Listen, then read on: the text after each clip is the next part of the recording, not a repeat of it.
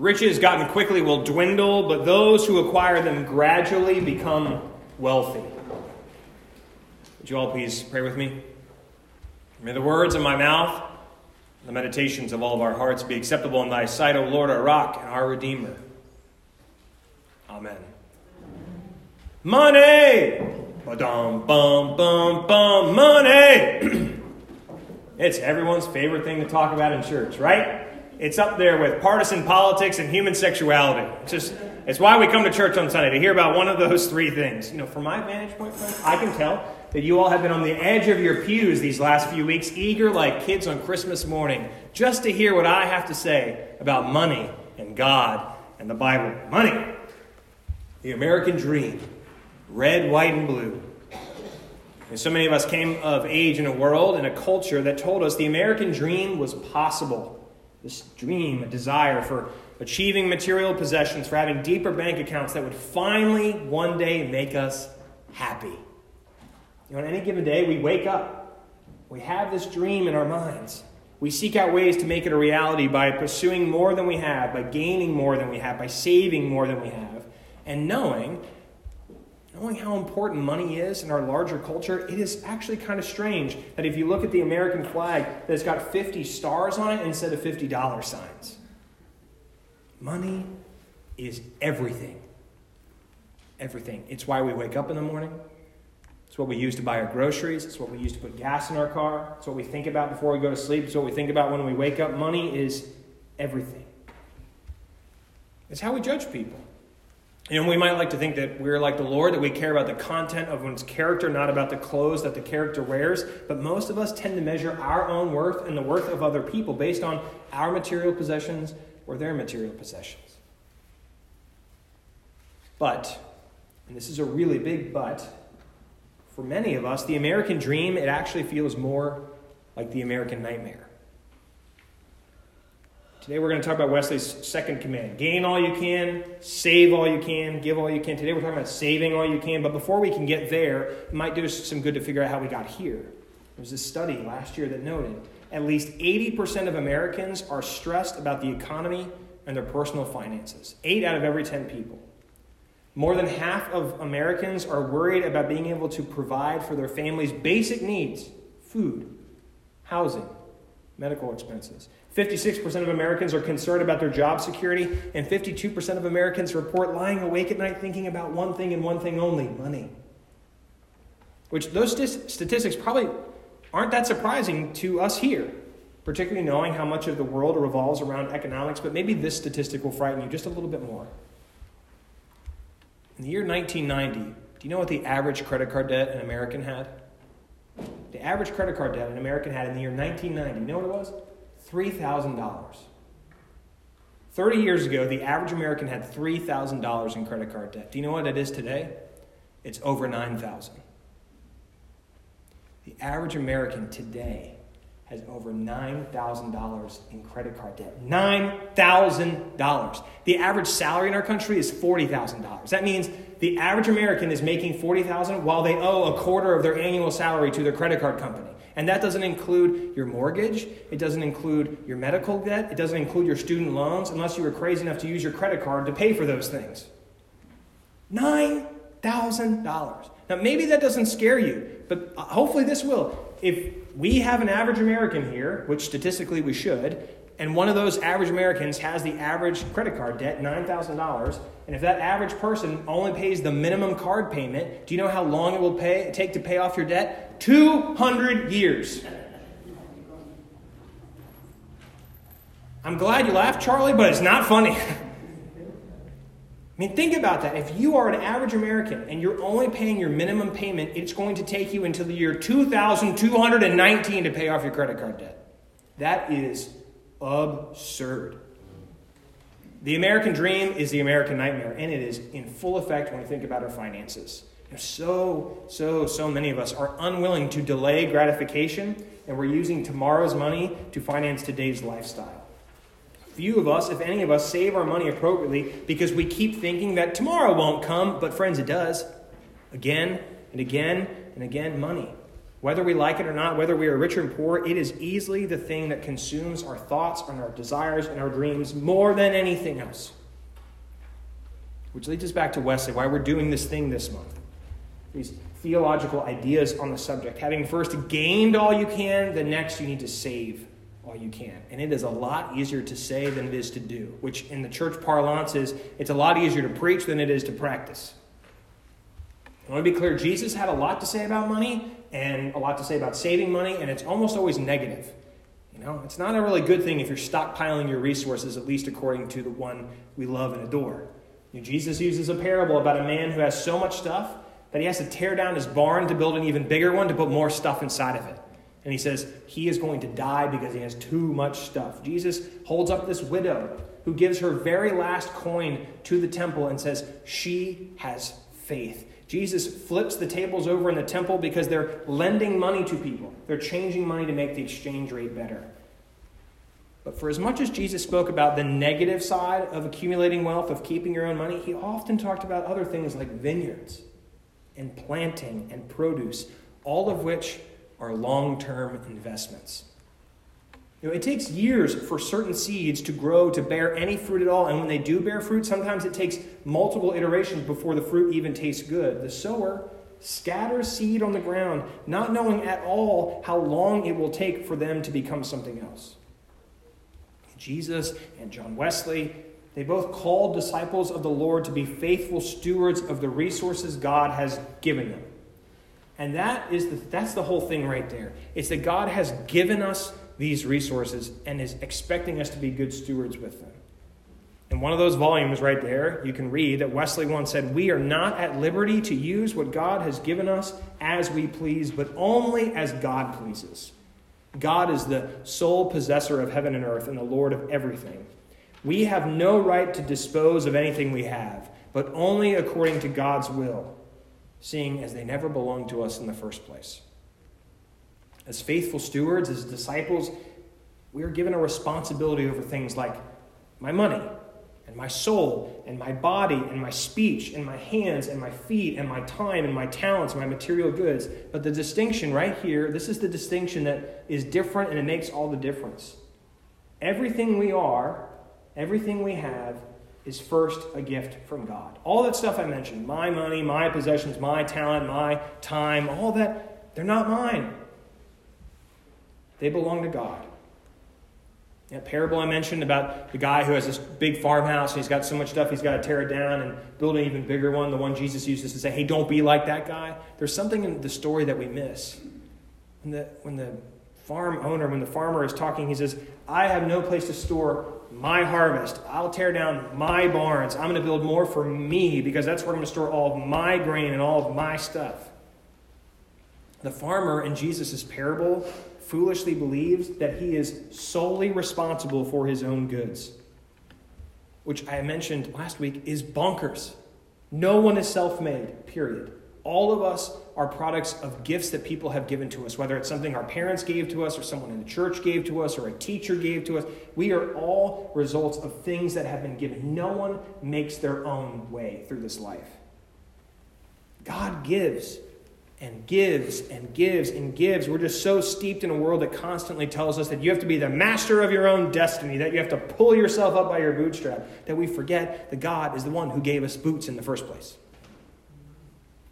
But lest we revert back to this message that we already heard about last week about gaining all we can, the question remains, what are we supposed to do with all we've gained? In the book of Proverbs, as confounding and frustrating as it may be, it has a good and difficult word for us, one that I made Bob read 3 times. Riches gotten quickly will dwindle, but those who acquire them gradually become wealthy.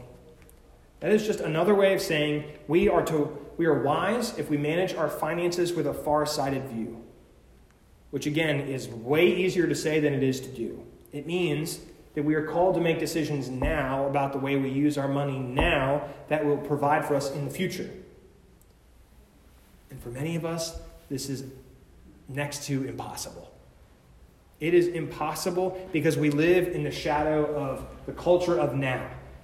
Those in the past, they might have understood the value in delaying gratification and saving now for later, but all of us here, have been conditioned to believe that we can and need to have everything we want right now. And we've lost the ability to even discern the difference between what we need and what we want. It was like 10 years ago that the American economy, often touted as the greatest in the world, it nearly collapsed because people were told, hey, you can't afford this house now, but we're going to pretend like you can.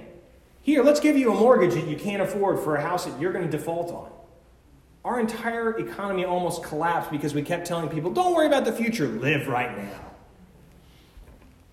$9,000 as the average credit card debt for an American citizen. That is a direct result of believing that we deserve and should get to have whatever we want right now. Even student loans are being offered right now to people to finance a version of the future, a future they cannot yet see, and yet every year we are pumping out more and more young people with college degrees and insurmountable debt for a job market that doesn't exist. Did you know that student loan debt is the highest amount of debt in the country?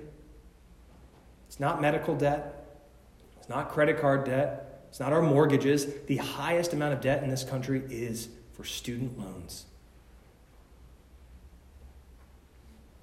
Saving now for later goes against everything we experience.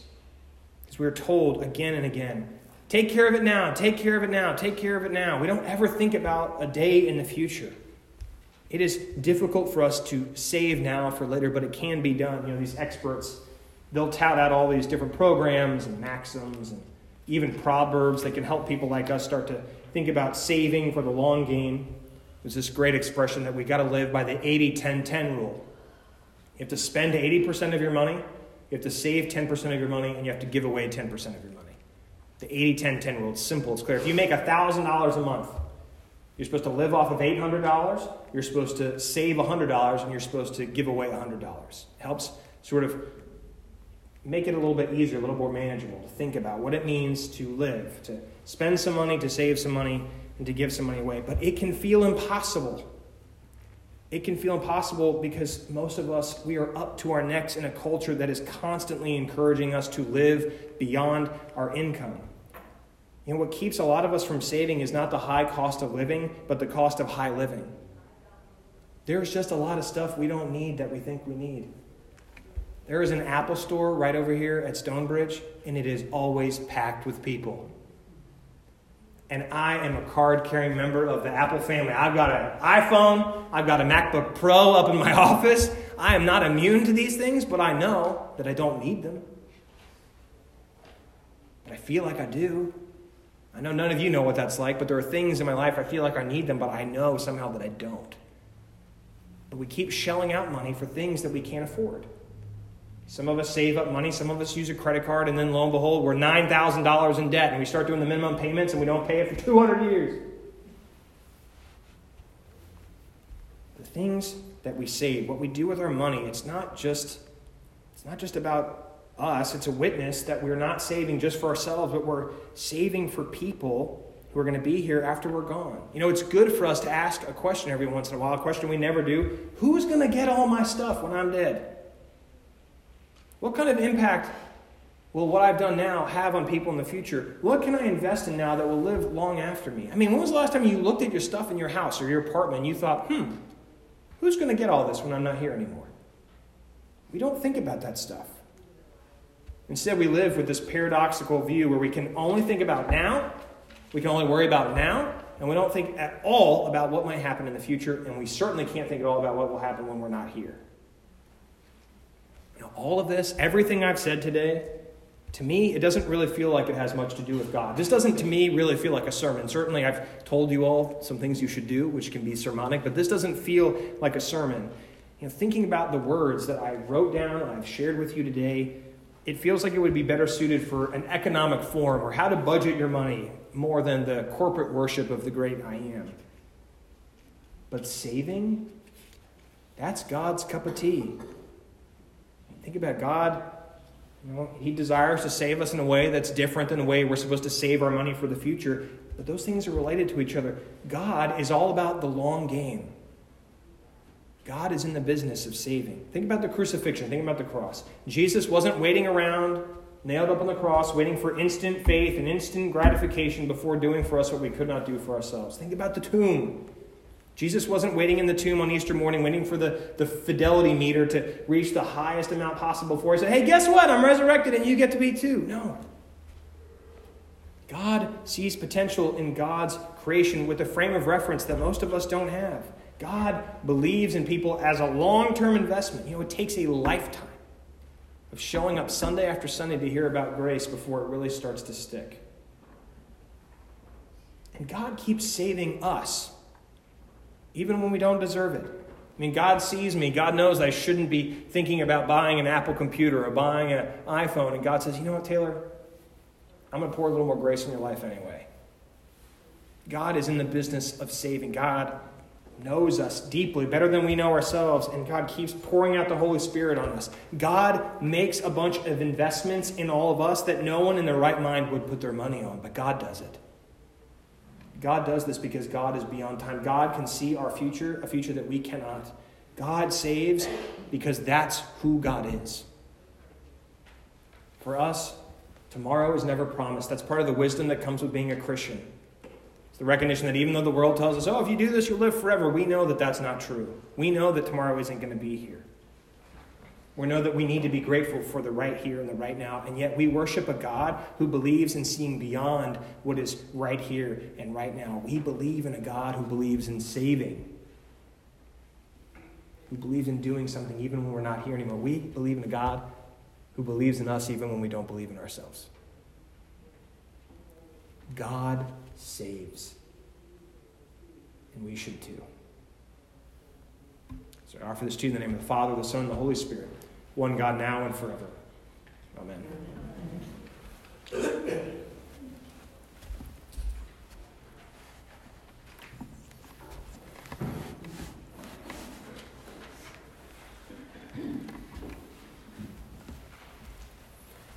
Would you all please bow your heads and pray with me? Lord, we wouldn't be caught dead sharing our bank accounts with the people in the pews, and yet you know how much we have. You know how much debt we have. You know how much we've saved and how much we haven't saved, and yet you've said, hey, come anyway. I'm going to try to find some rest for you. I'm going to give you the sustenance of life that you really need. I'm going to give you my Son, his body, his blood. I'm going to pour out my Spirit on you. I'm going to help you to see what it really means to gain all you can and save all you can and give all you can. Because I, the Lord your God, have already given you what you need. I have saved you, and I've given myself away for you. So Lord, as people who are mindful that we can never repay you for what you've done, we've gathered together with a whole bunch of people who know the same, and we are ready to be filled with your Son, filled with your Spirit, and filled with you, that we might be a people who know what it means to be saved so that we can save. And all God's people say, amen. As people gather together, it's good for us to be here on this rainy morning, but even better for us to stand as we are able to share signs of Christ's peace. And if you want, ask someone how much credit card debt they have.